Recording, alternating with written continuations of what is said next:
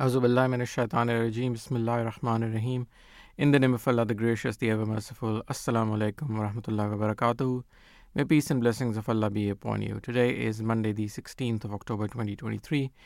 The time is 7:03 a.m. and you're listening to Daniel Zia and Imam Usman Manan live from the South London studios of Voice of Islam. As is the norm, we have brought two topics for you today. The first topic is about education and the importance of education. However, it appears that school absences have actually doubled since the pandemic.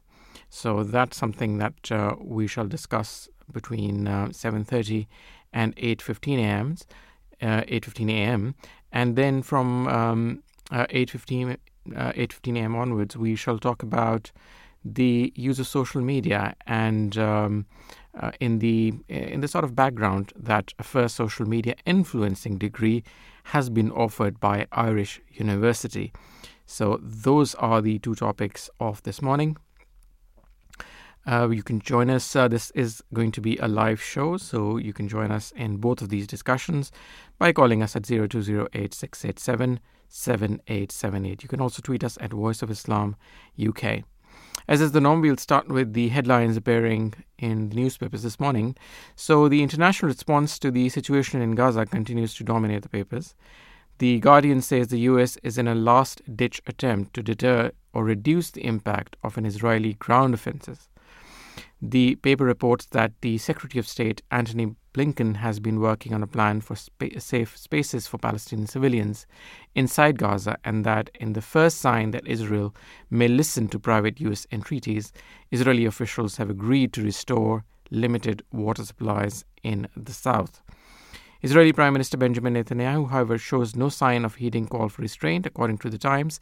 The paper says Mr. Netanyahu is preparing his country's military for a retaliatory invasion that is likely to lead to a prolonged occupation. The Sun says Mr. Netanyahu has vowed to exterminate the bloody monsters of Hamas and that Israel is filled with fury and fear ahead of the operation which it is hoped will rescue some of the hostages being held in Gaza. The Daily Mirror says Israel is facing a fight on three fronts from Gaza, Lebanon and Syria, and that there are fears the conflict will escalate into an all-out war. The US and UK are leading diplomatic efforts to try to prevent the conflict dragging in neighboring countries, according to The Eye. The paper reports that the US Secretary of State has visited Egypt on the last stop of a whirlwind tour of Arab nations, while Prime Minister Rishi Sunak met King Abdullah of Jordan on Sunday and will hold further talks with regional leaders over the next 2 days. The Financial Times says the US has used back-channel talks with Iran to warn against any action that could escalate the war into a broader regional conflict. It quotes President Biden's National Security Advisor, Jake Sullivan, saying that the US had the means to speak with Iranian authorities privately, and that we have availed ourselves of those means over the past few days to make clear privately that which we have said publicly. Israeli jets have started bombing Lebanon after anti-tank rockets fired by Hezbollah killed one person in northern Israel, according to the Daily Telegraph. The paper quotes an Israeli National Security Advisor promising the destruction of Lebanon, were Hezbollah to attack Israel on second front. The Metro reports that Israeli claims to have killed a Hamas chief who masterminded attacks on two kibbutz as part of the group's assault on Israel last week. The paper says hundreds of people were killed in attacks planned by Bilal al-Qadra, a senior Hamas commander, that he was purportedly killed in an airstrike in southern Gaza. Home Secretary Suella Braverman has vowed that police will pursue anyone mocking the murder of Jews, according to the Daily Express. It comes after the Metropolitan Police said there has been a dramatic rise in anti-Semitic incidents reported since last week's attacks. The Daily Mail says the warning also follows a pro-Palestine march in central London on Saturday, at which, among other incidents, two women were pictured with photographs of paragliders taped to their jackets. Some of the militants who attacked the Supernova music festival in Israel, killing at least 260 people entered the site using paragliders. So those were the headlines appearing in the newspapers this morning. A reminder of the two topics. The first one is about education and the importance of education in the background, that school absences have actually doubled since the pandemic. And the second topic, which we shall start at 8:15, is about social media. And we shall talk about the first social media influencing degree offered by an Irish university, as well as have a more sort of broader discussion on the impact of social media on modern day society. So those are the two topics. Please do join us in both of these discussions. This is a live show. You can call us at 0208 687 7878. You can also tweet us at Voice of Islam UK. We shall now take a very quick break, and when we come back, we will continue with what's appearing in the newspapers this morning. Do stay tuned. وَلِلَّهِ الْأَسْمَاءُ الْحُسْنَى فَادْعُوهُ بِهَا يَا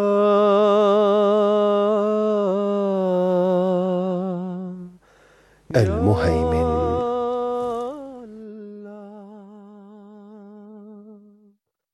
Referring to the protector, one who is a guardian. Al-Muhaymin is the one who stands as a witness for his chosen ones and the one who provides security. This benevolent attribute of God is most visible through his protection of his loved ones. The entire life of the Holy Prophet, peace and blessings of Allah be upon him, is a testament to the attribute of Al-Muhaymin. During the Battle of Uhud, there came a time where the enemy had surrounded the Holy Prophet, peace and blessings of Allah be upon him. The Muslims, exhausted, had scattered about the field, leaving the Holy Prophet, peace and blessings of Allah be upon him, alone and exposed. But it was Al-Muhaymin who stood in his defense. It was he who caused the Muslims to assemble and form a ring around the Prophet, peace be upon him. He gave them the strength to fight until they themselves were pierced by the swords of the enemy. He was the reason the Prophet of Islam, peace and blessings of Allah be upon him, had been facing certain death, but through the protection granted by Al-Muhaymin, our beloved Prophet, peace and blessings of Allah be upon him, was able to survive. This is just one of many incidents where the Holy Prophet, peace and blessings of Allah be upon him's life was safeguarded through divine protection. One of the most devoted followers of the Holy Prophet, peace and blessings of Allah be upon him, was the promised Messiah on whom be peace. Hazrat Mirza Bashir Ahmad, may God be pleased with him, wrote that God himself was the guardian of the promised Messiah. He was the reason why Talha, may God be pleased with him, could absorb arrow after arrow. The Prophet of Islam, peace and blessings of Allah be upon him, had been facing certain death, but through the protection granted by Al-Muhaymin, our beloved Prophet, peace and blessings of Allah be upon him, was able to survive. This is just one of the many incidents where the Holy Prophet, peace and blessings of Allah be upon him's life was safeguarded through divine protection. The promised Messiah, on whom be peace, was skilled in swimming and horseback riding. On one occasion, he was swimming and nearly drowned. He was saved by an older man whom he had never seen prior to this incident and never saw again. On another instance, he was riding a horse that became uncontrollable, so much so that it crashed into a tree. This proved to be fatal for the horse, but the promised Messiah, on whom be peace, was miraculously saved without any injury. These are not mere coincidences, nor good luck. This is the work of Al-Muhaymin. How else would the promised Messiah, on whom be peace, be saved by a man who vanished into thin air? Or be saved in an accident that killed a mighty animal? The same protection that was afforded to the Holy Prophet, peace and blessings of Allah be upon him, and the promised Messiah, on whom be peace, is granted to all believers. Al-Muhaymin is the one who protects against the severe and subtle attacks of Satan. He guards against accidental and intentional injury. He stands witness for the truthful and provides security to those without a voice. It is the way of God to protect His believers, to become benefactors of the protection of Al-Muhaymin. It is incumbent to accept the Imam of the time. Allahu Akbar, Allahu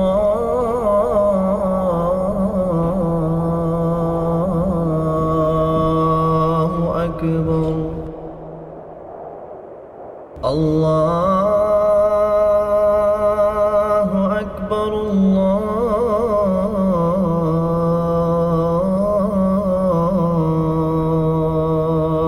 Akbar. أشهد أن لا إله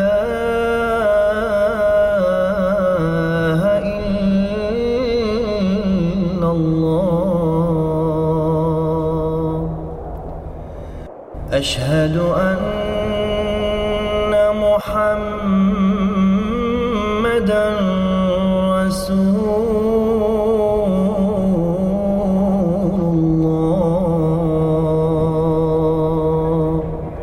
You're listening to the Voice of Islam Radio. Assalamu alaikum warahmatullahi wabarakatuh. May peace and blessings of Allah be upon you. Welcome back to this live edition of The Breakfast Show from South London studios of Voice of Islam. We are talking about the headlines appearing in the newspapers this morning, and one headline that caught my eye this morning is what appears in The Guardian this morning, which is about U.S. Secretary of State Antony Blinken saying Egypt Gaza crossing will reopen after meeting with Egypt's president, but does not confirm a time. He also says that any move by Israel to occupy Gaza would be a big mistake.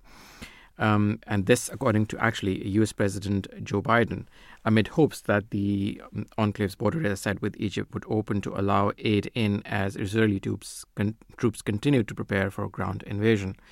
In an interview with 60 Minutes on Sunday, Biden said he believes that Hamas militant group must be eliminated, but there should be a path to a Palestinian state. Israel unleashed a bombing campaign on Gaza after Hamas killed more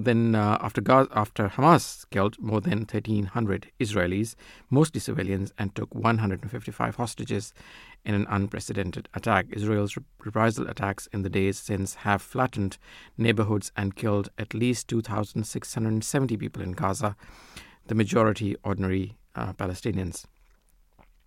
Asked he would support any occupation of Gaza, Biden replied, I think it'd be a big mistake. Hamas don't represent all Palestinian people. He continued, the U.S. has been trying to broker a deal to reopen Egypt's Rafah crossing with Gaza to allow Americans and other foreigners to leave and humanitarian aid amassed on the Egyptian side of the border to be brought in. On Sunday, U.S. Secretary of State Antony Blinken said the crossing would reopen. Egypt has put in place a lot of material support for people in Gaza, and Rafah will be reopened, Blinken told reporters in Cairo after what he said was a very good conversation with Egyptian President Abdel Fattah al-Sisi. The U.S. told its citizens in Gaza on Saturday they should move closer to the crossing in case it reopened. Blinken did not give a specific time for the crossing to reopen, but NBC News, citing a Palestinian official, reported the crossing would open at 9 a.m. on Monday. Citing a security source, ABC News reported the crossing would open for a few hours on Monday without providing details. The Guardian was not immediately able to confirm either report. Israel has faced grave warnings about the implications of putting boots on the ground in Gaza, with aid groups warning of a humanitarian disaster fearing of the conflict escalating and the challenges of separating militants from civilians in the impoverished, densely occupied territory. Reserves of fuel at all hospitals across Gaza are expected to last only about 24 hours, the United Nations Humanitarian Office, or OCHA, said early on Monday. The shutdown of backup generators would place the lives of thousands of patients at risk, OCHA said. Medics in Gaza have warned that thousands could die as hospitals packed with wounded people ran desperately low on fuel and basic supplies. Palestinians in the besieged coastal enclave struggled to find food, water, and safety ahead of the expected Israeli ground offensive. Gaza's sole power plant shut down for the lack of fuel after Israel completely sealed off the 40-kilometer-long territory after the Hamas attack. Dr. Hussam Abu Safia, the head of the pediatrics at Kamal Adwan Hospital in northern Gaza, told the Associated Press that the facility has not evacuated despite Israel's order on Friday for more than 1 million Palestinians, almost half the territory's population, to move south. There were 7 newborns in the ICU hooked up to the 2 ventilators, he said, adding that evacuating would mean death for them and other patients under our care. Ahmed Al-Bandari, the regional director of the World Health Organization, said hospitals were able to move some mobile patients out of the north, but most patients can't be evacuated, Blinken said. Arabs, states and their leaders that he visited across the region in recent days were determined to stop the war from spreading. They were using their own influence, their own relationships to try to make sure that this doesn't happen, said Blinken, who was due back in Israel on Monday and is also seeking to secure the release of hostages, including Americans, that were taken by Hamas back into Gaza. However, the recent outburst of violence has sent regional tension soaring. There is a risk of an escalation of this conflict, the opening of a second front in the north, and of course Iran's involvement, White House National Security Advisor Jake Sullivan told CBS earlier in the day. Biden said his message to Iran is not to escalate the conflict. Iran's foreign minister also said on Sunday that his country had conveyed a message to Israeli officials that if they do not cease their atrocities in Gaza, Iran cannot simply remain an observer. If the scope of the war expands, significant damages will also be inflicted upon America, he warned. Fighting along Israel's border with Lebanon, which has flared in the last week, intensified Sunday with Hezbollah militants firing rockets and an anti-tank missile, and Israel responding with airstrikes and shelling. The Israeli military has also reported shooting at one of its border posts. The fighting killed at least 1 person on the Israeli side and wounded several on both sides of the border. So that's a detail of a news item carried by The Guardian this morning. In terms of more headlines appearing in the newspaper, so Guardian also talks about UK net migration to fall to pre-Brexit levels, according to analysis.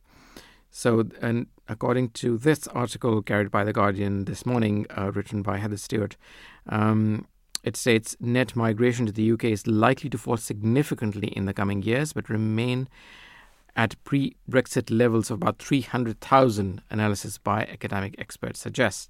Net migration was a record 606,000 in the 12 months to June 2022, up 24% on the previous year, prompting Rishi Sunak to say numbers are too high.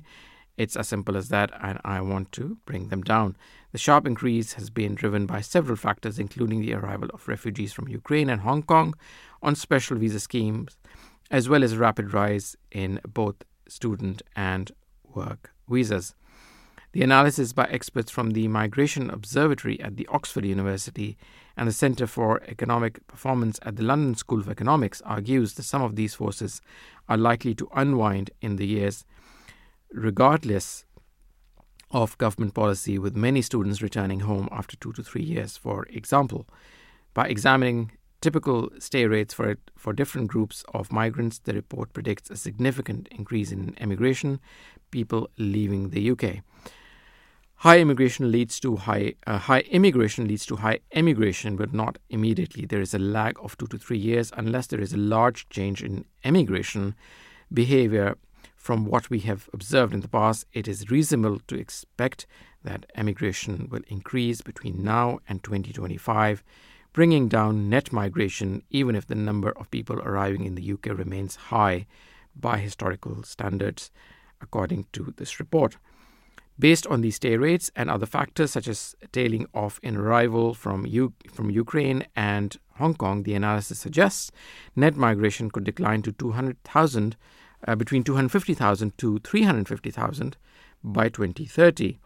Alan Manning, professor of economics at LSE and co-author of the report, said most plausible scenarios involve net migration falling in the coming years, but many different factors affect the outlook, including what share of international students switch to long-term work visas, whether work visas numbers continue to increase as sharply as they have done in the past few years, and what happens to asylum applications.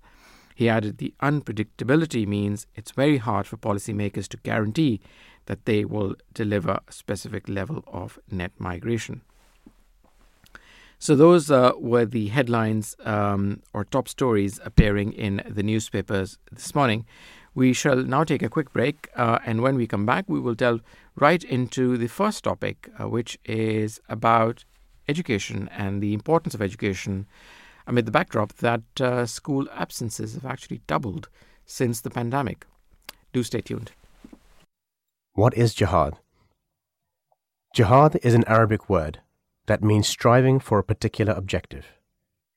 In the Holy Quran, when Allah, God, calls upon people to engage in jihad, this refers to striving for a noble cause. This jihad can be carried out in many ways, all of which seek to establish and promote peace in society. The struggle for self-reformation. This is considered the greatest jihad, as it is the struggle against our selfish temptations, such as greed, lust, and other worldly desires. It requires us to become more self-disciplined, so that we are able to exercise moral control over our thoughts and actions. The duty of Muslims to convey the true message of Islam to others. The Holy Quran stresses that this form of jihad must be carried out with wisdom, tolerance, and respect for others and their beliefs, and prohibits the use of any coercion or force. The spending of one's wealth to help the needy. Helping those in need, irrespective of their color, creed, or race, is a form of jihad that not only helps to alleviate the suffering of mankind, but also establishes social peace and harmony between the rich and the poor. The defensive battle. The Holy Quran has made clear that this type of jihad, which is a jihad of the lower order, can only take place in certain circumstances. These circumstances are described in the following verses of the Holy Quran. Permission to fight is given to those against whom war is made, because they have been wronged, and Allah indeed has power to help them. Those who have been driven out from their homes unjustly, only because they said, Our Lord is Allah. And if Allah did not repel some men by means of others, there would surely have been pulled down cloisters, and churches, and synagogues, and mosques, wherein the name of Allah is oft commemorated. Chapter 22, verse 40 to 41. From this it is clear that Muslims can only take up arms in self-defense if they have suffered oppression, faced a threat to their life, and been driven out of their homes simply for practicing their religion. In fact, according to Islam, if Muslims are persecuted for practicing their religion, then they should first leave the place where they are being oppressed and seek a new abode. If even in their new abode, the oppressor continues to threaten their lives and continues to attack them in order to stop them from practicing their religion, then Muslims have been given the right to take up arms in self-defense. It is important to note that the battle can only be defensive and not an offensive one. This is reaffirmed in the Holy Quran that states, And fight in the cause of Allah against those who fight against you, but do not transgress. Surely Allah loves not the transgressors. Chapter 2, verse 191. Should the need for a defensive battle arise, then Islam also provides Muslims clear instructions regarding what can and cannot be done. For example, civilians who are not fighting against Muslims are not to be attacked. Property such as crops or other sources of food and water, hospitals, orphanages, places of worship of all religions are not to be destroyed, and women and children, the old and the disabled, are to be left untouched. Hence, it is very clear that the purpose of any such battle is to restore peace and not to promote aggression. Jihad in all its forms is therefore a means to promote peace both in ourselves and in our society. Any action, therefore, that does not promote peace cannot be referred to as jihad. Assalamu alaikum warahmatullahi wabarakatuh. May peace and blessings of Allah be upon you all. Welcome back to this live edition of the Breakfast Show from South London studios of Voice of Islam, where we are about to delve into the first story that, or the first topic that we want to talk about, which is about school absences. So, according to this article in the BBC, the proportion of pupils who've been missing a significant amount of their education is about double the levels seen before the pandemic. The number of children missing schools in England is a crisis that needs to be tackled with bigger, bolder national measures, many MPs say. So the figures for 2022 to 2023 academic year shows 22% of pupils were persistently absent, which is defined as missing 10% or more of their lessons. In years before the pandemic, the rate was between 10 and 12%. In the last academic year, it was 17.2% in primary schools and 28% in secondary schools.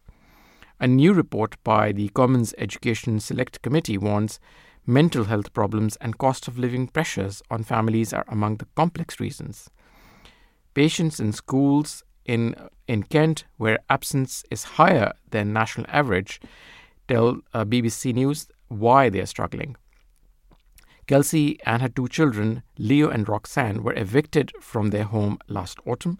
The family was rehoused in a flat, 2 bus rides, and at least 40 minutes from their primary school. And as Kelsey tried to stabilize their life, her mental health deteriorated. It was hard, mentally draining, physically draining, like you don't want to get out of bed, she says. You feel like you're not good enough for your children. Kelsey's depression meant she was sometimes unable to get the children to school.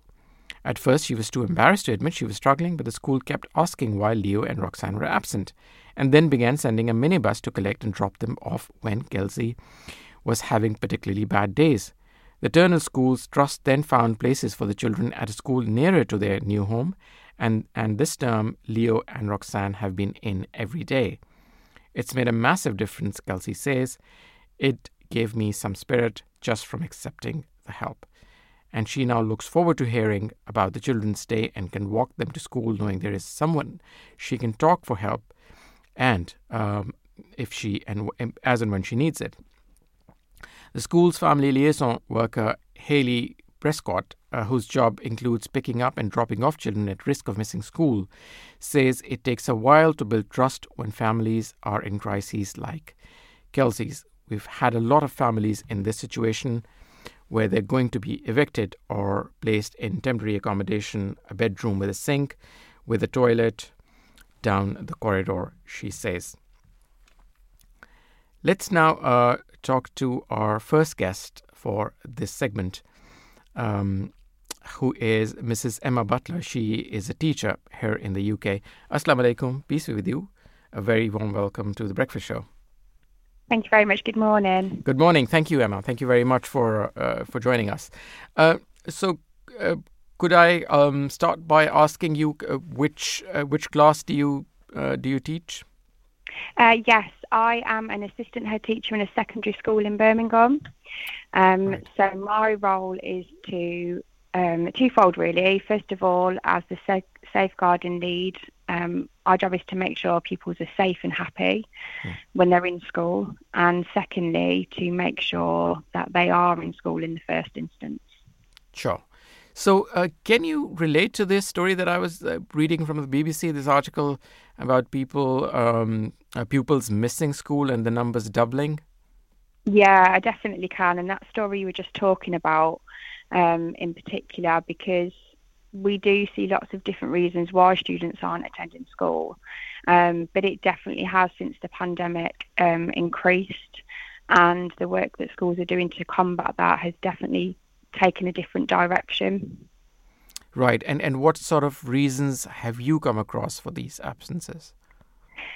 Different reasons, to be honest. So the main reason being that obviously children were at home for a very long period of time.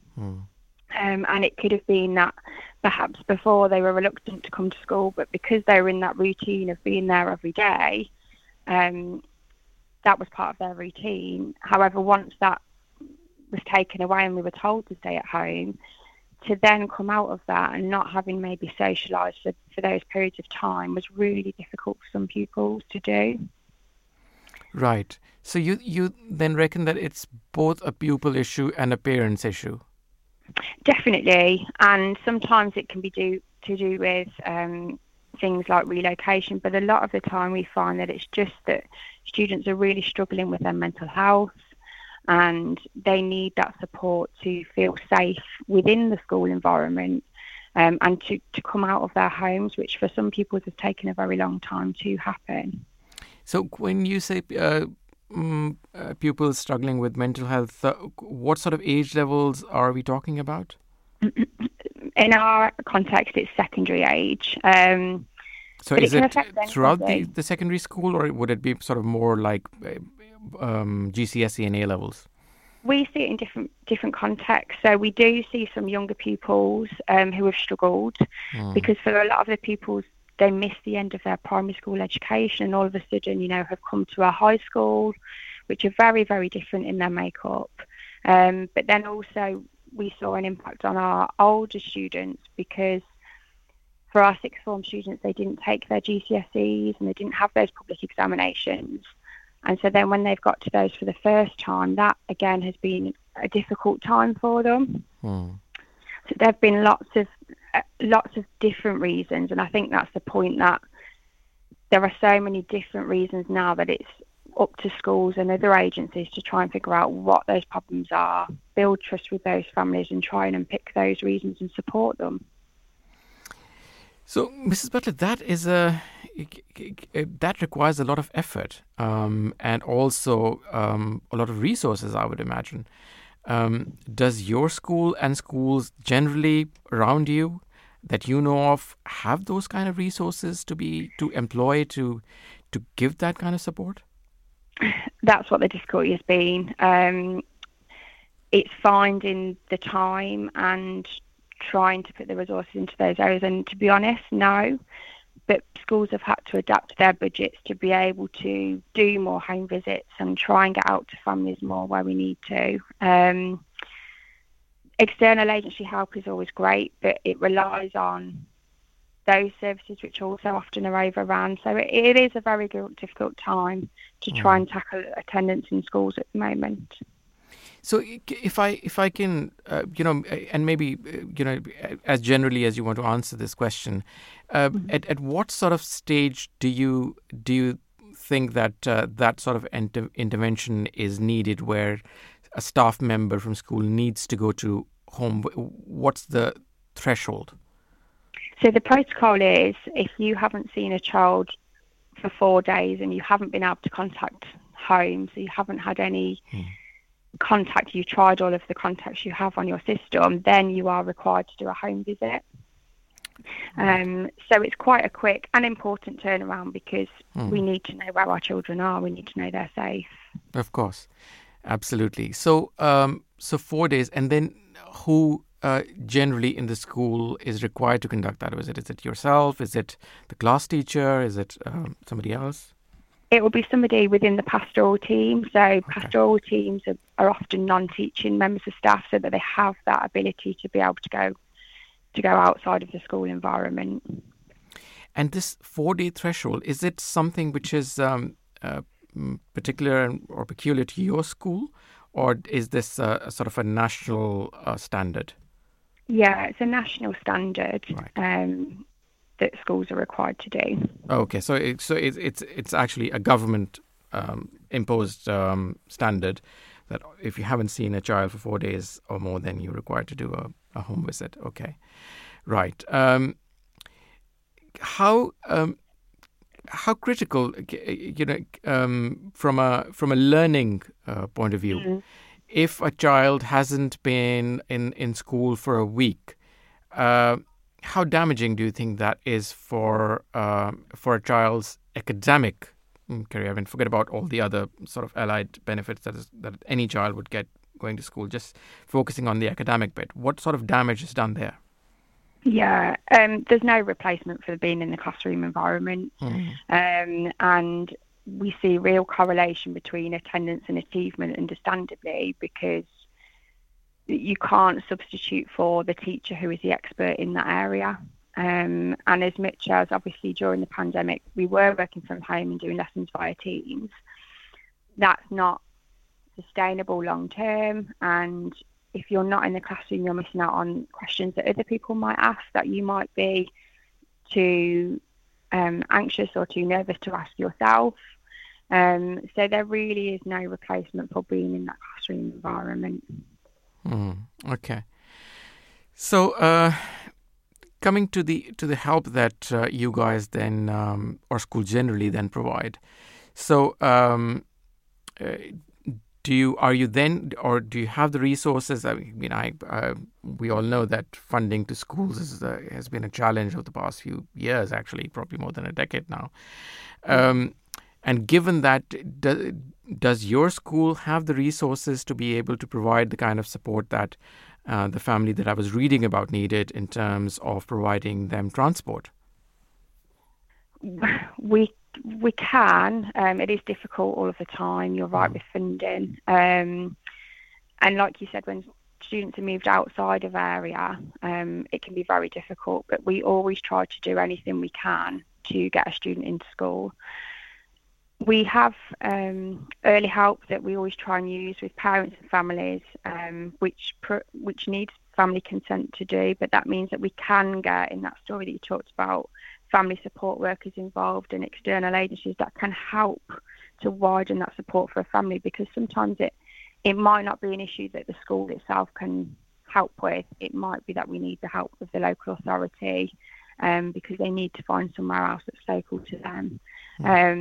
But schools will do everything they can within their power to support in those areas and work with families to do that. Right. Okay. So essentially, then, when you discover that there are issues that that a family has been having around mental health, for example, what would be the modus operandi? We would normally ask for parental permission to share that information with our local NHS mental health service and signpost parents to support places within the city that can help support their child. Unfortunately, at the moment, all of those services are overrun and there's a really long waiting list and high threshold to get that support. But we always signpost parents to what they can do at home, and we do lots of workshops within school about how you can help to support your child's mental health. We also often really advise go to your GP as your first starting point, because they can help parents access a lot of services as well, which can really help them in the right direction to helping their child. Okay.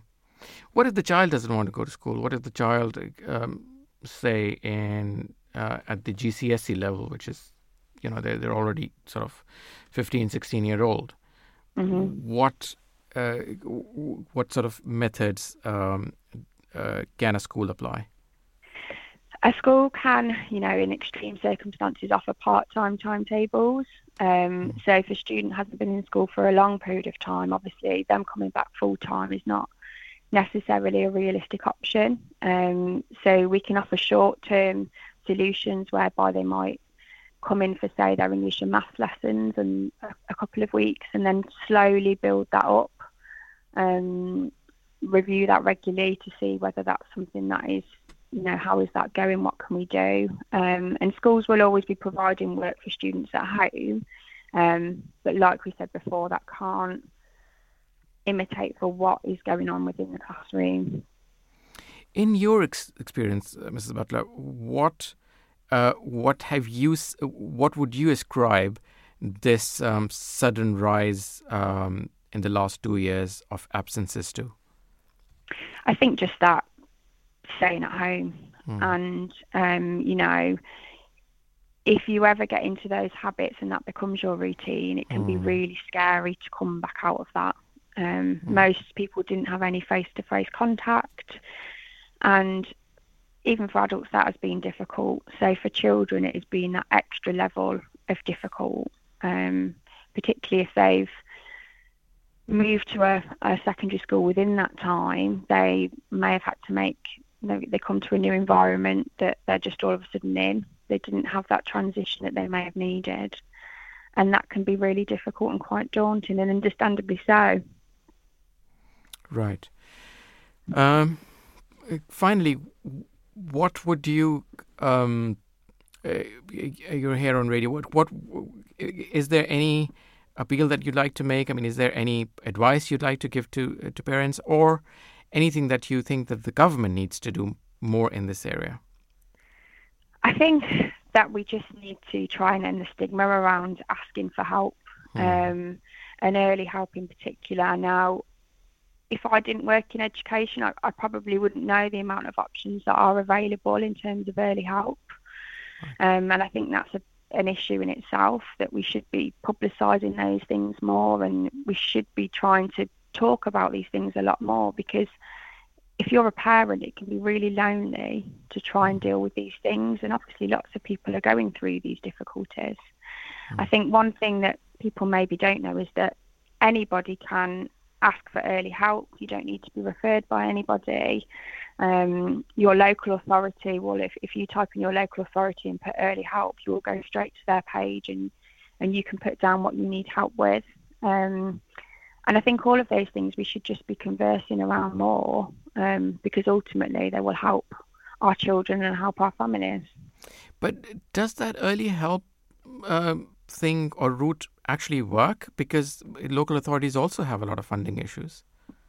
They do, but at least you've asked the question. Right. We always say that, you ask and you ask and you ask again. There's no limit to the amount of times you could refer yourself. You could go to your GP and ask them to refer you. Your school could refer you. And it's that continual knocking of the door that, we need help. We need somebody to help us. And unfortunately, sometimes you have to do that more than you'd like.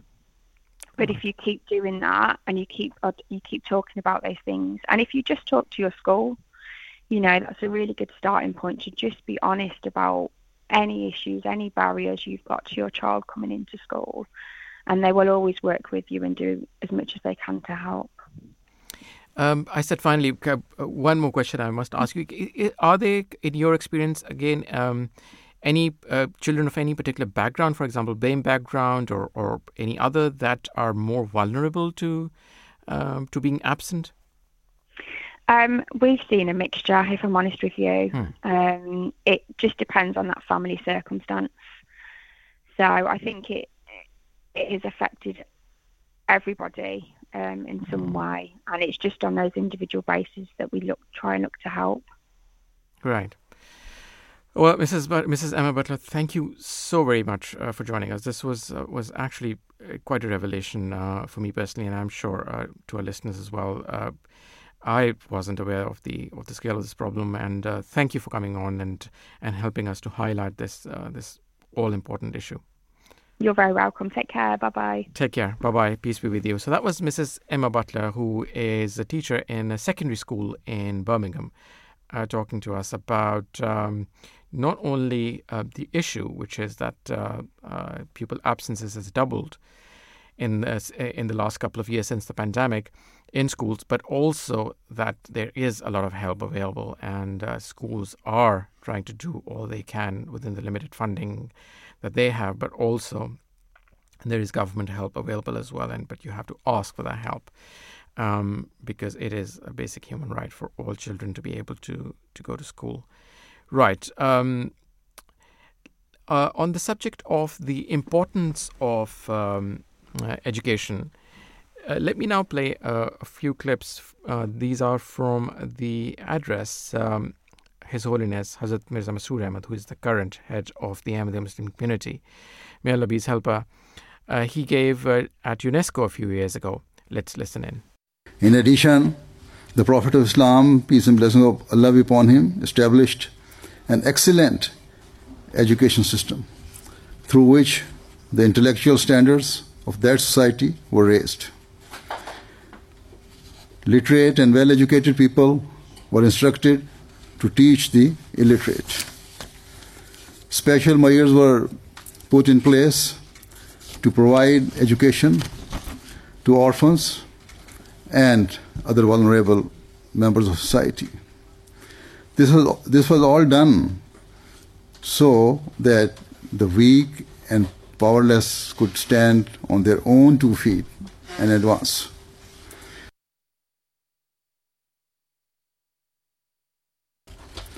Another issue often raised is of women's rights. And it is often alleged that Islam denies women's rights. Nothing could be further from the truth.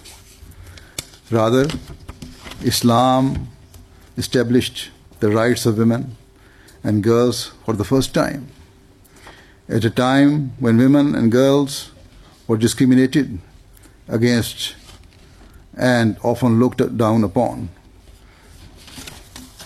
The Prophet of Islam instructed his followers to ensure that girls were educated and respected.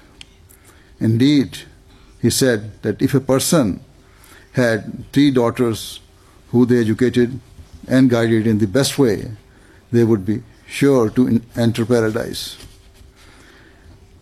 It is contrary to the extremists' claim that a violent jihad and the slaughter of non-Muslims will take a person to heaven. Yet, the Prophet of Islam, peace and blessing of Allah be upon him, taught that the way to enter heaven was by educating and instilling moral values within girls. Based upon the teachings, Ahmadi Muslim girls across the world are educated and are excelling in various fields. They are becoming doctors, teachers, architects, and entering other professions through which they can serve humanity. We ensure that girls are given equal access to education as boys. Hence, the literacy rate of Ahmadi Muslim girls in the developing world is at least 99%. Besides education, Islam was the religion that first gave women the right to inheritance, the right to divorce, and many other human rights.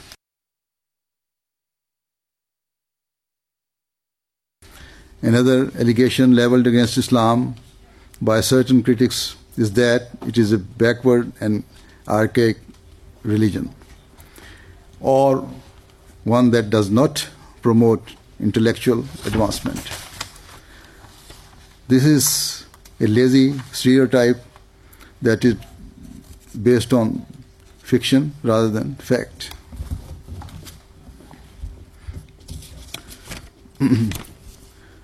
It is a baseless allegation. The Holy Quran itself has signified the importance of education by teaching the prayer, "O my Lord, increase me in knowledge." Where this prayer is a source of great help to Muslims, it also inspires them towards learning and advancing the cause of human knowledge. The truth is that the Holy Quran and the teachings of the Holy Prophet of Islam, peace and blessing of Allah be upon him, inspired the works of generations of Muslims, intellectuals, philosophers, and inventors in the Middle Ages. Indeed, if we look back more than a millennium, we see how Muslim scientists and inventors played a fundamental role in advancing knowledge and developing technologies which transformed the world and remain in use today.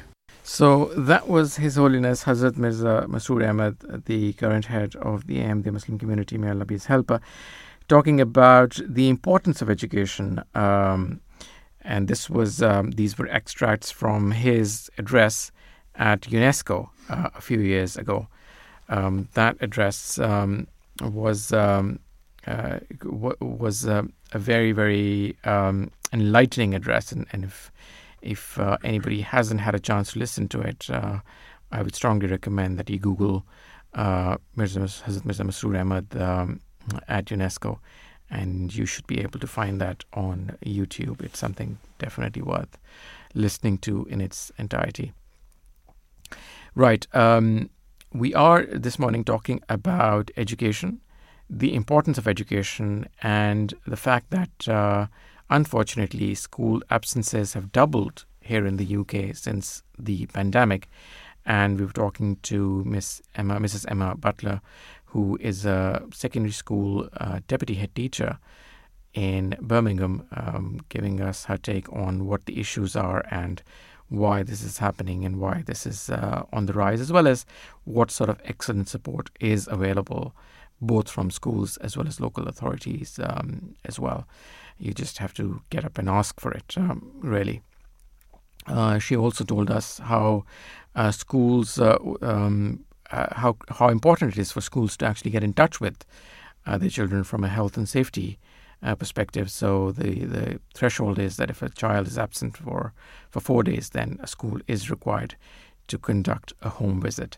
So that's something that was actually very, very heartening to hear as well.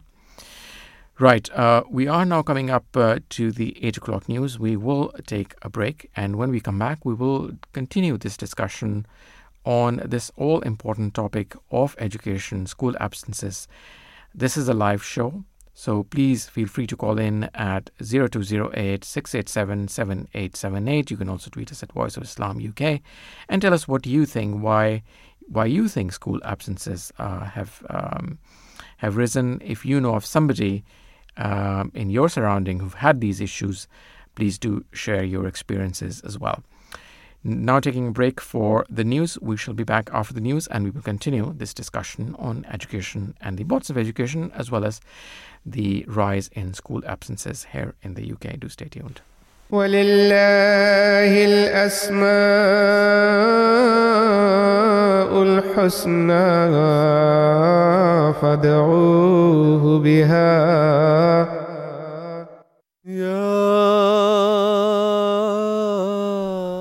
الستار يا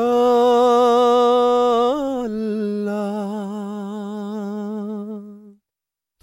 Al-Sattar, the concealer. Al-Sattar denotes that being who is hidden and concealed.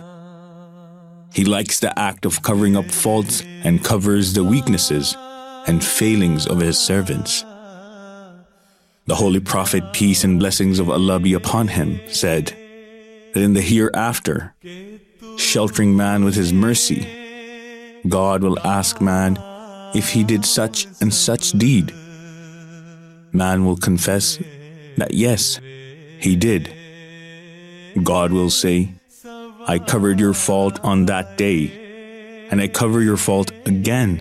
Such is the nature of the loving God who forgives and covers.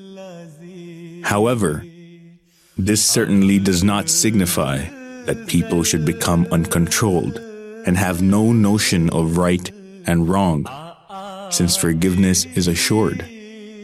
God covers up a believer in countless covers. However, each time a believer commits a sin, a cover is torn until there remains no cover. Thus, each believer should always strive to be the one who repents, as through repentance, Allah restores the covers. God likes modesty, and He likes to protect His servants from any potential embarrassment. But when And if a man reaches a stage where he is brazen and does not benefit from God's covering of faults, he is then humiliated. God does not protect the shame of those who are incorrigible, and their most concealed and hidden sins are also revealed. Thus, the Holy Prophet, peace and blessings of Allah be upon him, taught us to continuously seek God's protection through the following prayer. O Allah, cover my nakedness and alter my fears into peace. O Allah, protect me from the dangers that are ahead of me and those that are behind me, and those that are to my right and those that are to my left, and those that are above me. I come into the refuge of your greatness from the dangers that may seize me from underneath. The promised Messiah, peace be upon him, relates that we should reflect these high morals of Allah and inculcate them within our community. We should live in modesty and cover the faults of our women and brothers. Allah has promised to those who cover the faults of other Muslims that He will cover their faults on the day of judgment. Related in a hadith, it is said, a believer who sees the failings of his brother but covers them will be granted entrance to paradise by Allah. God enjoins to live with love and affection. When people's secrets are disclosed, enmity increases. Furthermore, when we expose the faults of others, we spread sin and immodesty in society. In a situation where a person's failings are discovered, while the person has repented for their sins and altered their ways, by publicizing their faults, not only do we expose their faults, but we indulge in backbiting. This refrains one from taqwa as well. Thus, in order to save the society from disorder and oneself from hell, covering the faults of others is essential. The Holy Quran says, those who love that immorality should spread among believers will have a painful punishment in this world and the hereafter. And Allah knows, and you know not.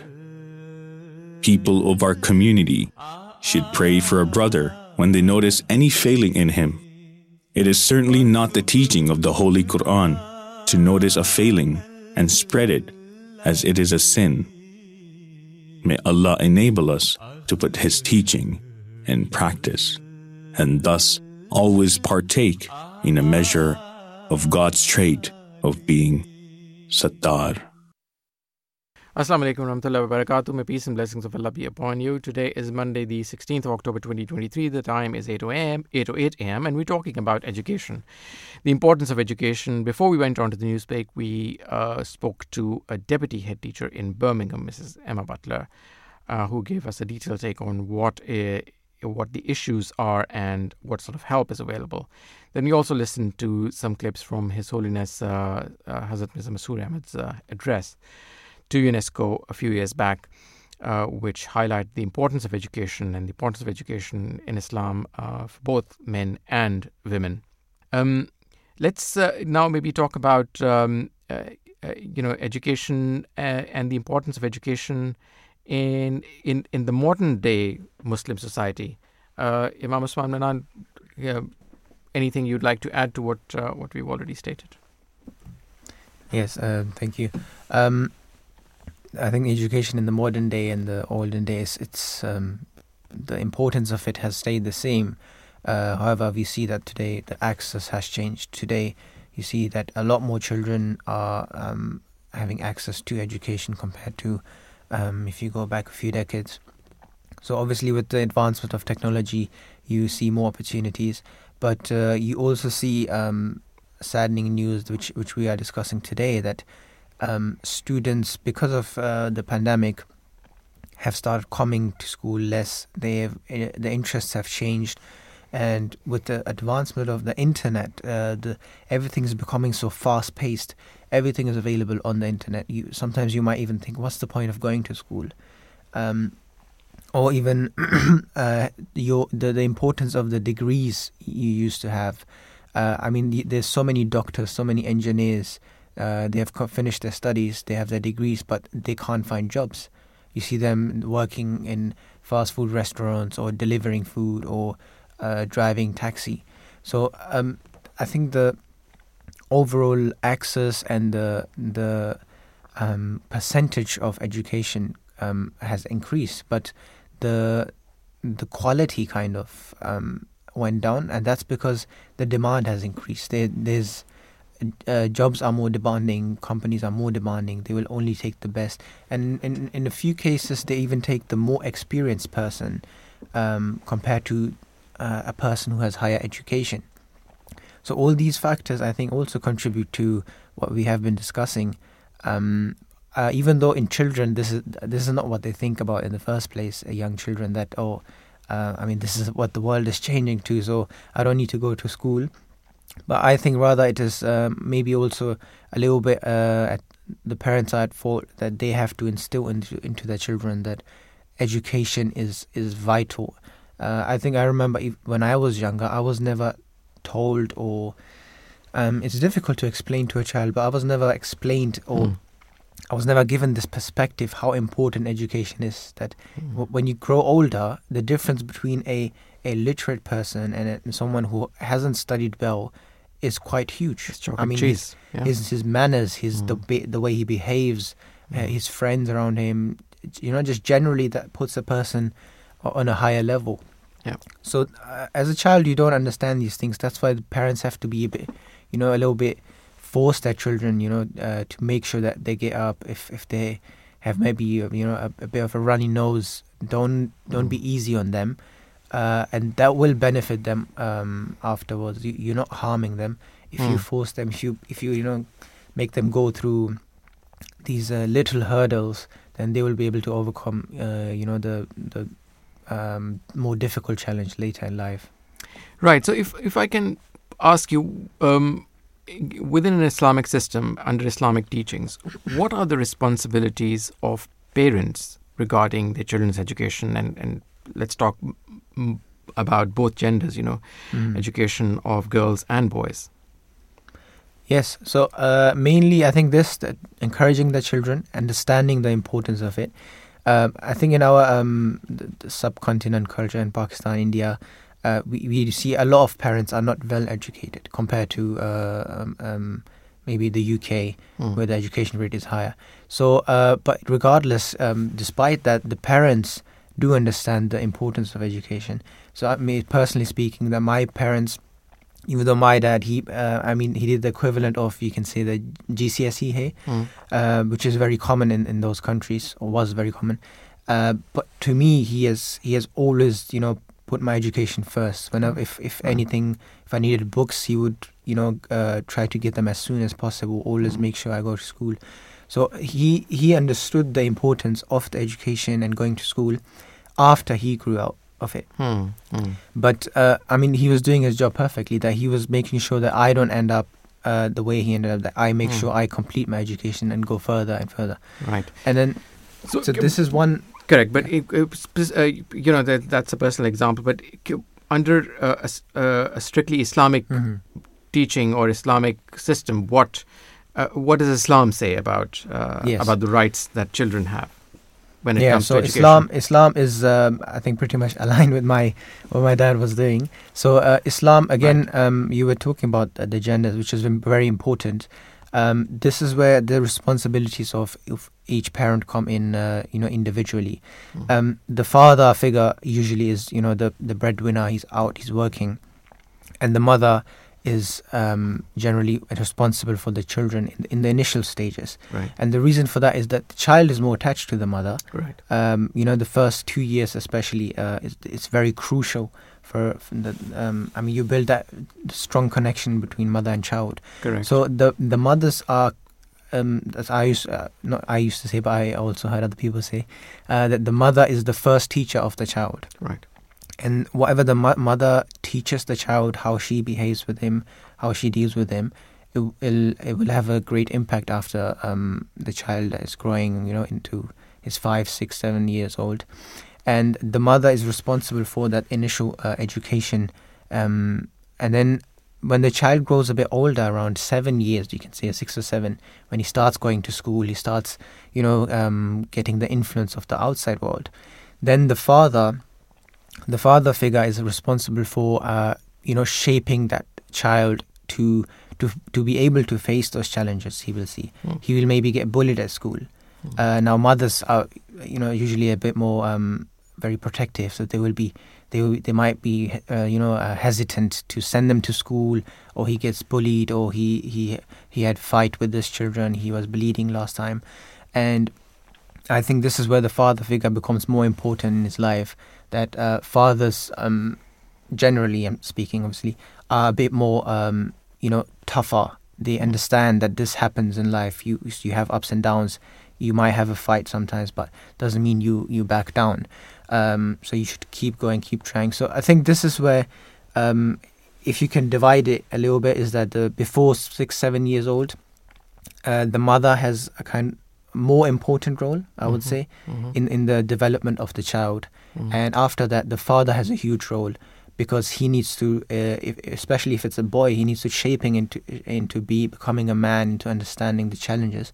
And even if it's a girl, there's a lot of things that mothers can't handle that fathers can, and there's a lot of things only mothers can handle with the children that fathers don't understand well. Sure. No, absolutely. So the initial years, absolutely. How can parents be a role model for their children? The first thing, I think parents should be themselves educated. Even if you have children already, it does not mean education has stopped. For example, today the technology, you need to be educated in using a phone. If you don't know how to use a phone, you won't know what your child is doing. I mean, if you have a phone, you just swipe up, left, and you're in a different place. You change the app. So if parents don't understand these kind of things, especially in terms of technology and internet use, this is the most important part in today's age, where parents have to be educated so they can understand what their child is doing, so they can prevent him from doing wrong things. Secondly, I think their connection and their relationship with each other is very important. If you have, if there is problems in the house, most likely the child will have problems outside in school. I remember there was an incident in my school as well, that my teacher spoke to my parents and they said that your child is very well behaved. It shows that was an issue. Not an issue, but the issue was different. But the teacher was saying that your child is well behaved. He's very good. That means that shows that your household, the way your house looks, has a good impact on him. Of course. The issue was that I didn't speak much. I was very, you can say like an introvert or very quiet. That was the issue with the teacher, that he doesn't speak much. So the teacher was trying to figure out if anything is wrong in the house, which is causing the child not to speak outside. It wasn't really an issue, and on the inside everything was fine, but it just shows that the teacher had a good understanding of how the system works. That if you have issues at home, it will naturally reflect outside. If a child is very aggressive, very impatient, it is possible that it has something to do with his. He might have issues at home. He doesn't get enough attention at home. Right. A few children, sometimes they want attention, they don't get enough attention. So they become attention seekers outside of the house. And then other people will see this as a negative thing, you're showing off, or you just want attention. And so these are things which creep into the child, and it starts in the home, because the parents are the initial teachers. They need to teach them. And I think their role model, how they speak to each other, how they... if they're well educated themselves, it will have a huge benefit. You see, so many times you need, for example, tuition for the child, and tuition is so expensive. I was shocked. You pay £20, £25 an hour, for a simple math lesson. Now, if the mother or the father they understand these, they know about maths, they know about science, the basic things at least, they are able to help their children instead of relying always on someone. Sure. So these are a few things where number one, they have to be, I think, educated themselves, and it's still not too late. You can still start reading up, increase your general knowledge at least. Absolutely. And I mean, education just doesn't mean having a degree. I mean, you could be a very educated person without having a formal degree. I know many people in my professional life as well who actually are that. They have very basic qualifications like GCSEs, but they've invested in themselves. They read a lot. They attend workshops. They stay with. They move around people who are educated. So I read somewhere that you become the average of 5 people you spend most of your time with. So company is very important as well. So yes, so there's more than one ways to actually get yourself educated. Yeah, and in terms of degrees, I think degrees come later. Like our next topic is about this first social media influencing degree. Yeah. So I mean, this degree was created after. I mean, this profession, you can say, is correct, was created. Yeah. So degrees come after the influence, you can say. Sure. Or I mean, the maths degree wasn't created before maths was created. Correct. People started getting into maths, the understanding, they started studying, and then they said, oh, we have to create a degree for it to, give someone this achievement. Or so this is how now you can start educating yourself in social media as well, in influencing, and this is becoming a degree. Right. So, let's maybe get to that hopefully soon in the next 10 minutes or so. But I want to take a quick break, and when we come back, let's conclude this topic and let's talk more about what Islam says and what are the rights of children and how important it is actually in Islam. I'm reminded of this tradition of the Holy Prophet, may peace and blessings of Allah be upon him, where he said that knowledge is the lost property of a believer. So let's talk more in around that subject. We will be back right after this quick break.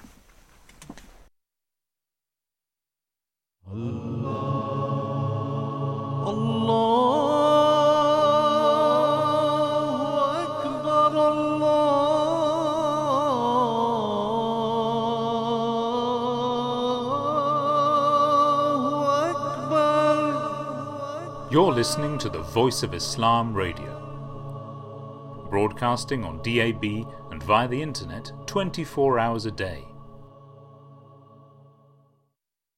Amidst the backdrop of communist ideals and capitalist democracy, where the gap between the rich and the poor continues to rapidly increase, in a world which has witnessed the likes of 2 world wars and a number of recessions, what is Islam's answer to socio-economic inequality?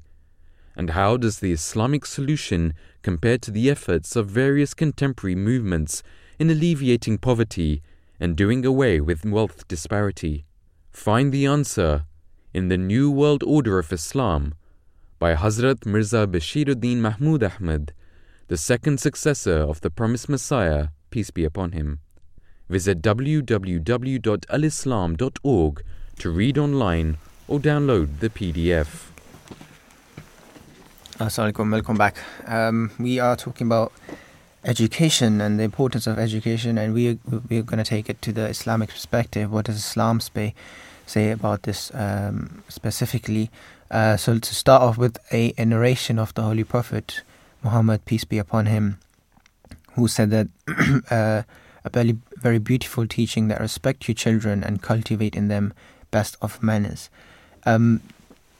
It sounds very simple, but respect your children. This is so important today in all ages, that parents sometimes don't understand that even children have a level of respect they need to be given. His Holiness Hazrat Mirza Bashir Ahmad, the second head of the Ahmadiyya Muslim community, he has explained that Islam has defined the rights of parents over children, and vice versa. So on one hand, it has emphasized that service and respectful behavior to parents, and on the other hand, commands parents to treat their children with due understanding and regard, and to handle them in such a way as the feelings of dignity and self-respect are not hurt, and to attend to their education and training in particular, so that when they grow up, they may observe they may observe the duties to God and to His servants, and become pioneers of national progress as well. So the education of children and the upbringing of children is not a personal issue, a personal achievement you will have. It is it contributes to the national progress, because strong children at home will make strong people outside, and then those are the same people that will lead the nations and serve the nations in various aspects. And there are parents who love their children very much, feed them well, give them decent clothes to wear, and generally look after them. But a lot of parents do not understand the feelings of their children. They don't understand that sometimes their child is sad. The parents have to be patient. They can't be impatient and just tell the child to fix up. Just stop crying, and just eat your food and go and do work. You have to understand and go deeper, kind of like a doctor, to understand the issue, why your child is crying, why your child is sad. And if you tackle that issue, you will understand that you'll see hopefully your child improving and becoming closer to you, like in the moment. The Holy Prophet, peace be upon him, has instructed that parents should not hurt the feelings of their children. They should be kind to them. Moreover, they should openly discuss with them those matters which are important to them, important to the children as well. And this would surely develop in them the feelings of dignity, self-respect, and high moral qualities, because they will see that my parents are, let's say, they're consulting. That's I think a new point for a lot of people, that you should consult your children as well. Sometimes children have, they have a different perspective. Children are very honest, for example, younger children. They don't understand that, they don't understand that I need to lie or I need to hide something. Sometimes they're very straightforward. So if parents ask them about advice, about something serious, maybe the child will give an honest answer that you might not even want to hear, but that answer will be honest, and that answer will can be helpful in your whatever you're consulting about. And the Holy Prophet ﷺ also emphasized to parents that they should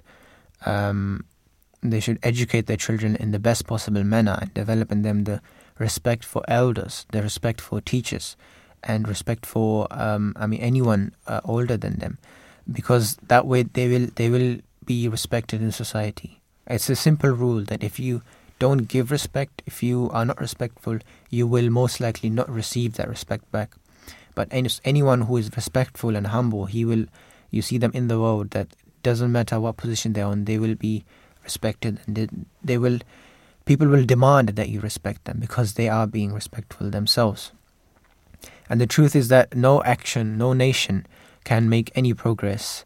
No nation can escape degeneration if its members do not leave behind their children in circumstances better than their own. If every father was to see that he leaves his children better off than himself, both in knowledge and practice, the nation must gain from strength to strength and will hopefully remain immune to the dangers of decline.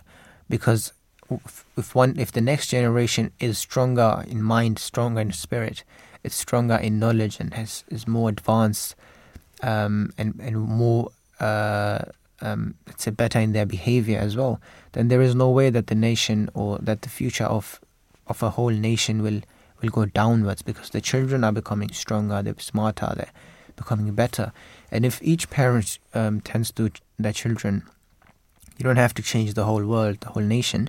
You just need to change your home, your children, your family, and then that family will contribute to the society, and that way the countries become stronger, and that way the world will become a better place, hopefully.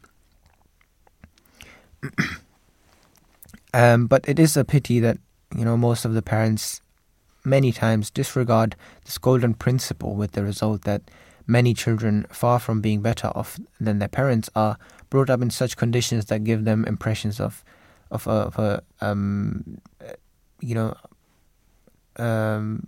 which is not nice, which is not a good environment. And such parents feed and dress their children well, and to some extent also mind their secular education, as it provides them with means of economic and social well-being. But another important aspect, which this is all about, which Islam is all about, is the moral training and discipline of children.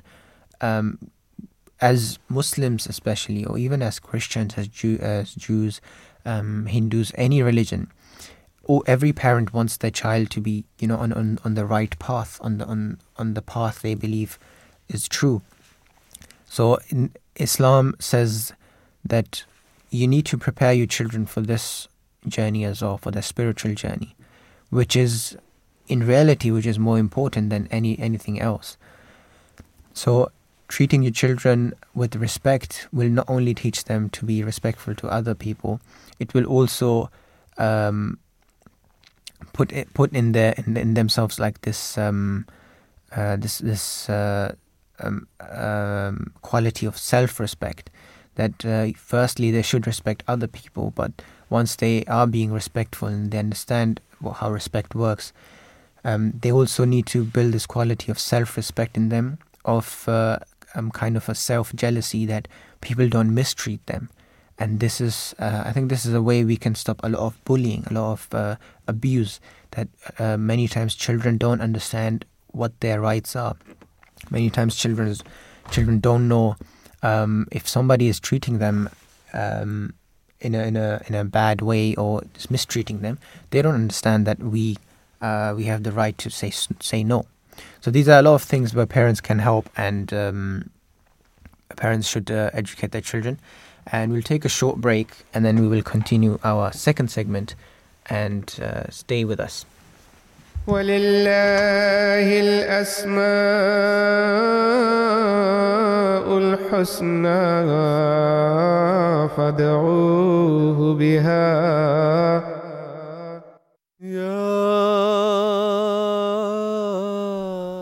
الستار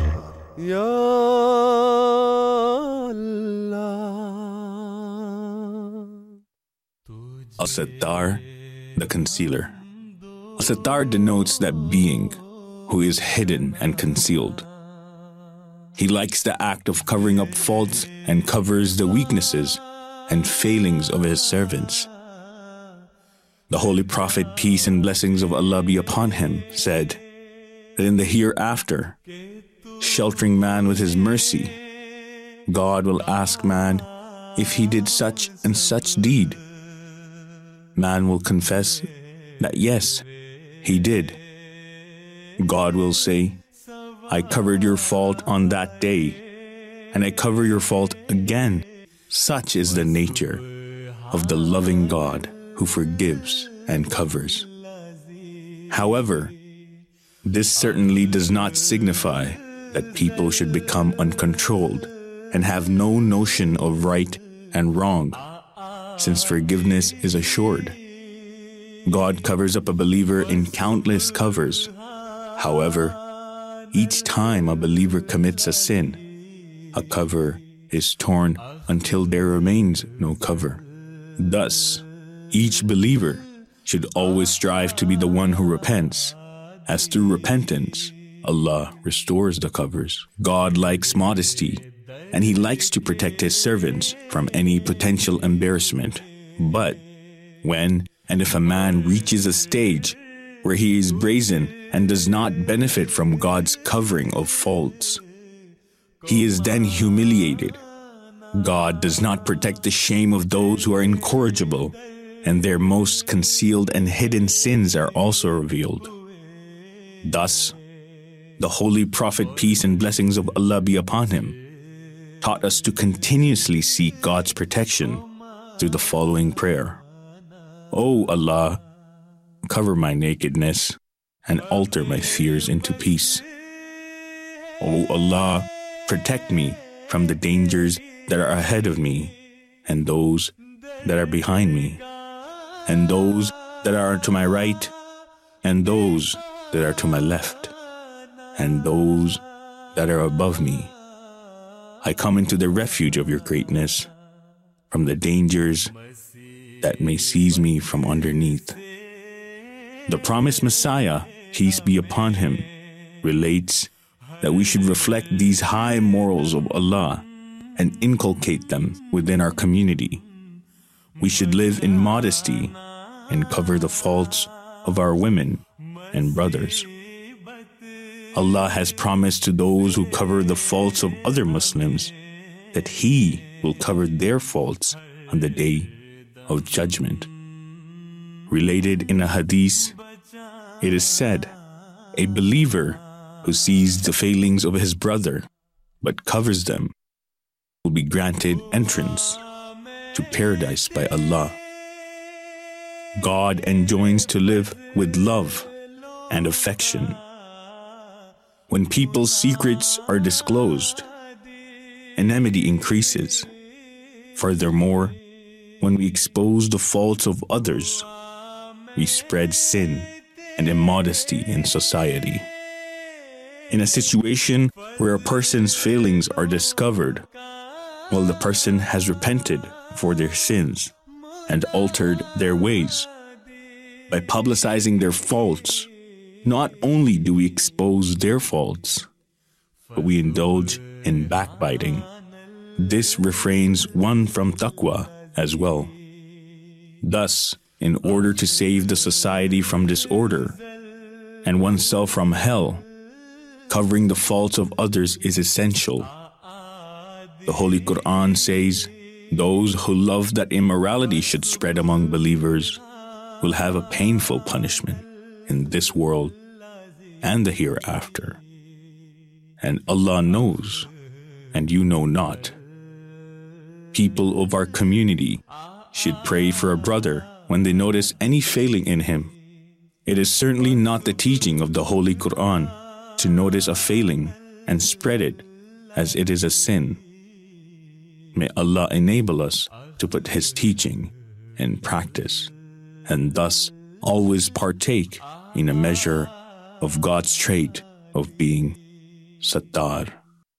Assalamu alaikum warahmatullahi wabarakatuh. May peace and blessings of Allah be upon you. Welcome back to this live edition of The Breakfast Show from South London studios of Voice of Islam. You're listening to Daniel Zia and Imam Usman Manan. We are live and we are about to delve into the second topic, which is about social media and the first social media influencing degree being offered by Irish University. This is a live segment as well. This is a live show, so please do call in at 0208 687 7878. You can also tweet us at Voice of Islam UK. So a university in Ireland is to offer the country's first degree in social media influencing. The Bachelor of Arts in Content Creation and Social Media at Southeast Technical University in Carlow will open for applications in November. It is due to welcome its first cohort of students in September 2024. Topics covered on the 4-year course are to include business skills, video, audio editing, critical cultural studies, and creative writing. Speaking to Irish broadcaster RTE, Dr. Eleanor O'Leary, lecturer in media and communications at the university, said there is a growing interest in the area, both from potential students and employers. Dr. O'Leary said graduates of the course will be equipped to work either for themselves as a self-employed influencer or in creating content for a company or organization. Since 2019, the sector has doubled in value globally and is estimated to be worth more than 14 billion euros or 12 billion pounds worldwide, according to Dr. O'Leary. It's an area that has a specific set of skills. It draws on existing media and PR and marketing skills, but it's a new area in of itself as well. Dr. O'Leary said that while sometimes people can become influencers almost by accident, the course would aim to educate students on how to maintain an audience and how to work with business to monetize that.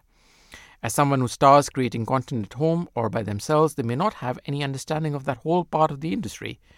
where there are contracts and agencies and business involved, she said. Right.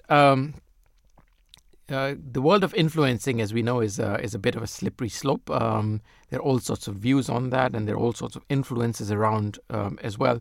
I spoke earlier with Imam Ehsan Ahmadi, who is an imam in the Ahmadi Muslim community, and he is regular on social media as well. I beg your pardon, Imam Sabahuddin Ahmadi, and this is what he had to say. Please do listen in. Jazakallah for joining us. Let me start by asking you, is it a good idea for universities to offer degrees in becoming influencers? I think it's really important that universities consider having some education on how to navigate the use of social media in this day and age. I think the term influencer is a very loose term, and I don't know how you define an influencer. But the general use of social media and how to use social media platforms productively, bearing in mind looking after your mental health and also taking on board information that you might see on social media that might not be correct. I think these are some avenues that universities could explore when educating students on how to navigate the use of social media platforms. So, you talked about, influencers and influencers not being a defined role. What sort of influencers do you think are beneficial to our society? I think anyone on social media can be an influencer, because you can influence anyone based on what you say and how you act in the videos you put up online.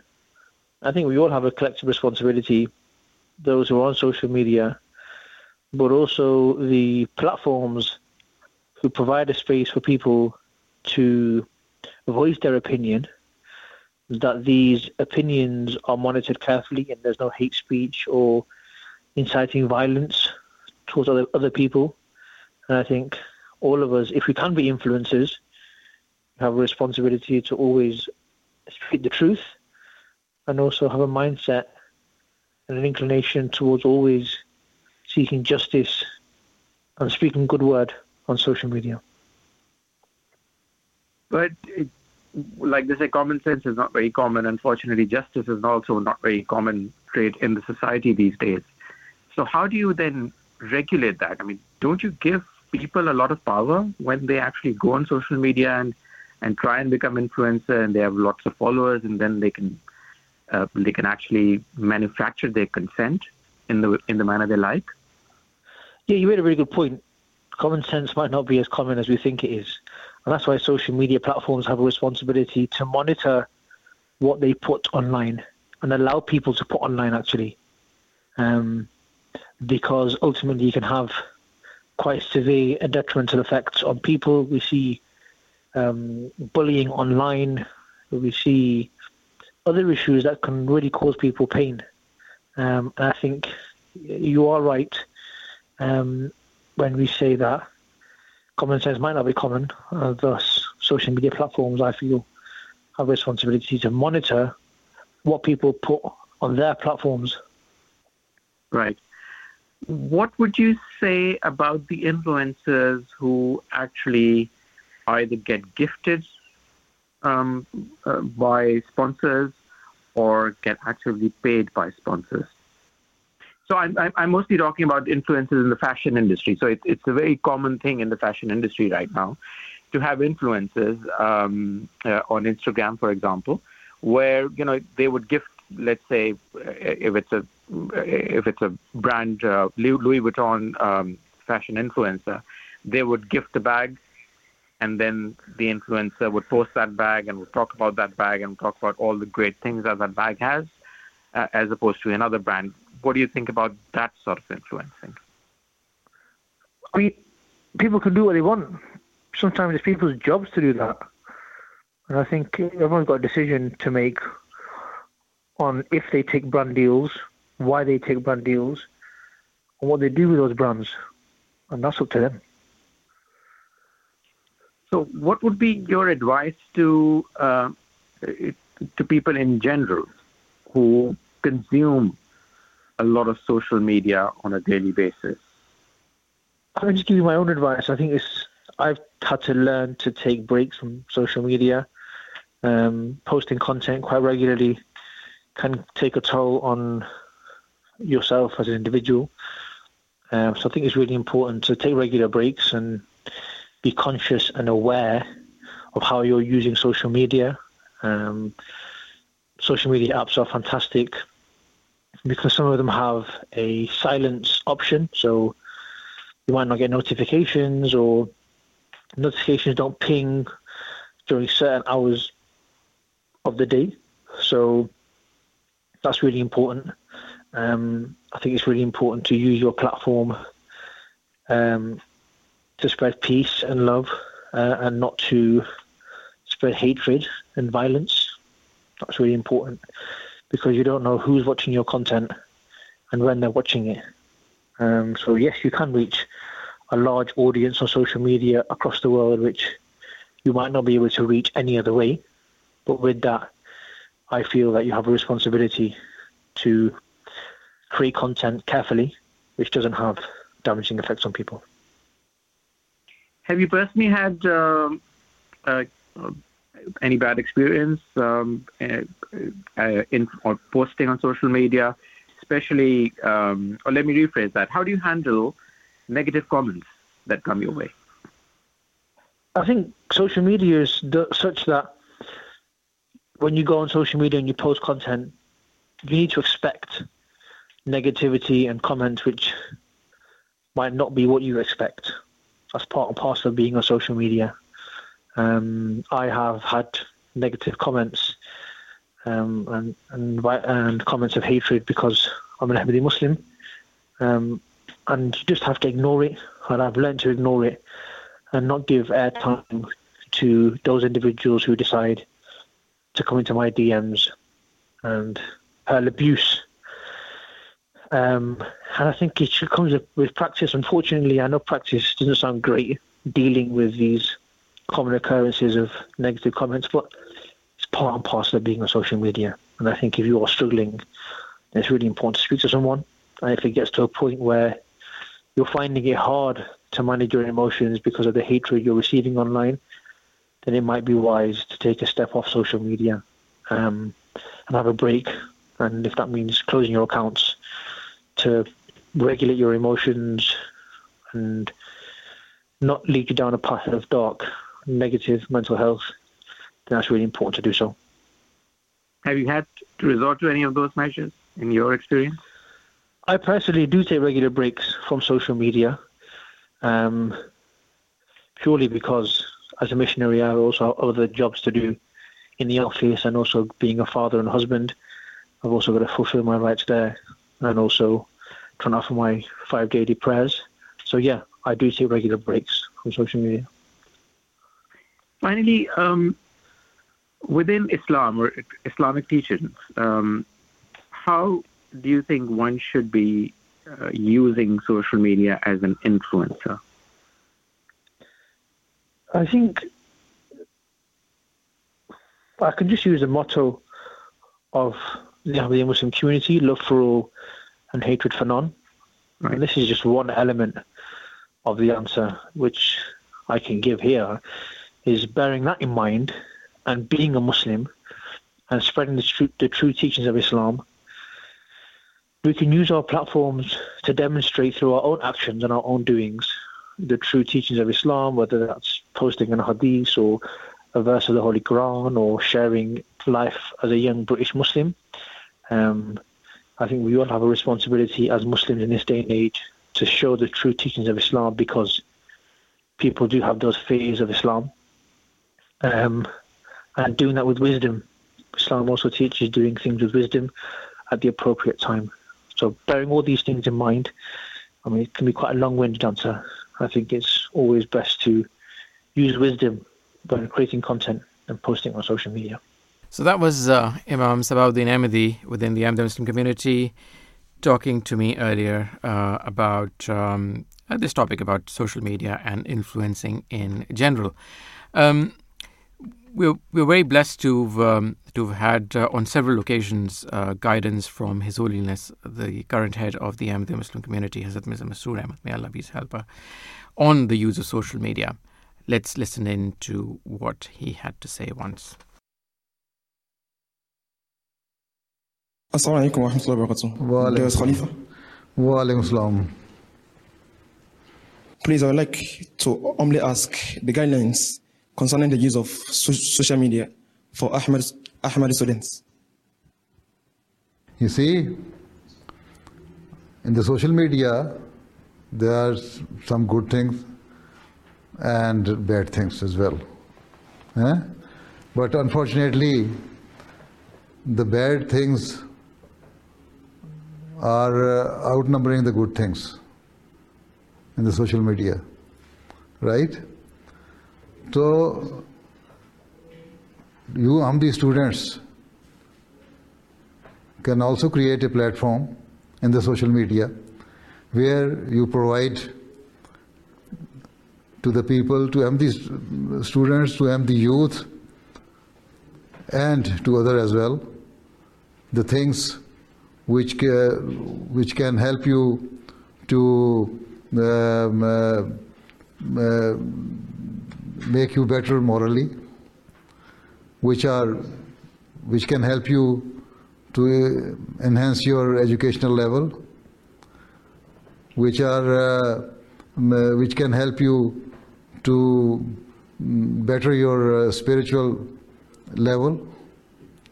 So, in this way, and also try to pick up. Even there are those sites on the social media which are helpful for educational betterment or some other things. You can also promote them and give your comments to them and suggest your Khuddam and students that they can visit those items, and those social media platforms which are spoiling your life, they are morally corrupt. I mean, their programs are making you morally corrupt, or can corrupt you spiritually or morally. Then ask your students not to see them. See? So this is our duty. We have to do this thing. But if you create your own social media platform, that would be better. Then at least you can, those who are very much fond of visiting social media, if you have your own social media which can help you to increase their knowledge and make them morally and spiritually better, that will also help them to quench their thirst with regards to social media. Okay? Right, so that was His Holiness Hazrat Mirza Masroor Ahmad talking about the benefits as well as the dangers of social media and his advice on the use of social media. And those dangers are now become ever apparent. It wasn't very apparent when he began to speak about that more than a decade ago, but now there's all sorts of research that it's actually leading to self-harm amongst youngsters. It's leading to all sorts of other issues, anxiety, depression, and other things in the society in general as well, not to mention fake news and the spread of fake news as well. Right. Given these issues, Imam Anan, we've just got 3 or 4 minutes left. So, yeah, there are benefits of social media, then there are lots of disadvantages as well. And as Holiness said, the disadvantages seem to be outnumbering the benefits. What would you say to bring this topic to a close today? I think it reminds me of there's the narration. This is the first hadith mentioned in the Sahih Bukhari, which is one of the most authentic books in Islam after the Holy Quran. And the first hadith states that innamal a'malu binniyat, that your actions, they are dependent on your intention. So with this social media and the internet, I think intention is a very, very key thing, because as His Holiness mentioned, that there are good things, there are bad things. Of course, we can only utilize the good things and leave out the bad things, but it's not that simple. It's very difficult. The algorithms in the apps, the advertisements, this is their way of making money. Are sometimes they have to use these methods. So we need to look at ourselves. What is our intention when we are going on those apps, or when we are creating content as well? What's our intention? Because all our reward, our actions, they will be dependent on those intentions.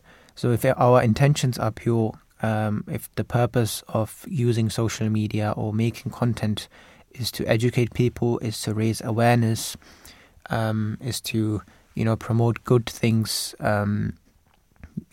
is to help people move forward, then the reward will also be good. But if our intentions are negative, it is to spread hate, if it's to use social media to maybe abuse certain people or a group of people, if it's used to bully people, then our reward will be the same. It will be in the negative. It will be, for example, if you are being respectful on social media, you are sharing good things, you are promoting a good behavior, you will be met with the same response. People will respect you. People will give you good comments. If you are lying on social media, if you're using it to spread hate, if you're using it to tell lies about people, you will receive the same response, which is that people will call you out. They will say you're lying, you're this, you're that. You will get bad comments, and I think with this degree of social media is also had to come at some point, and it is important because from what we have gone through the points as well, that people who are influencers, who are kind of by profession social media influencers and users, they have something about them, the quality that they can bring out content and they can catch the eye of the viewer or the listener in a way that other people can't. And I think this degree will be very helpful as well, that it will kind of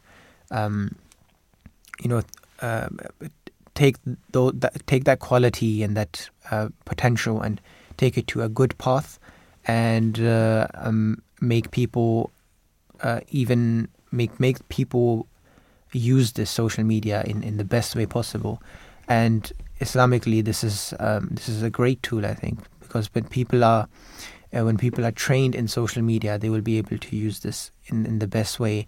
And when it's regulated, everything, social media is a very powerful thing, just like media, news in the past. Now the new thing is the social media, apps, TikTok, YouTube. And it's the same responsibility on those people, that they have to regulate these things. They have to make sure wrong information or harmful or hateful things do not appear even by mistake. And if it does, I think in the future they will also be liable. They will have to answer for it. Excellent. Thank you very, very much for that. This brings us towards the end of the program today. We were talking about social media in the last half an hour or so. If you haven't listened in, please do go into SoundCloud and listen to the recording. We will be back with another edition of the Breakfast Show next week. Until then, Assalamu alaikum wa rahmatullahi wa barakatuh.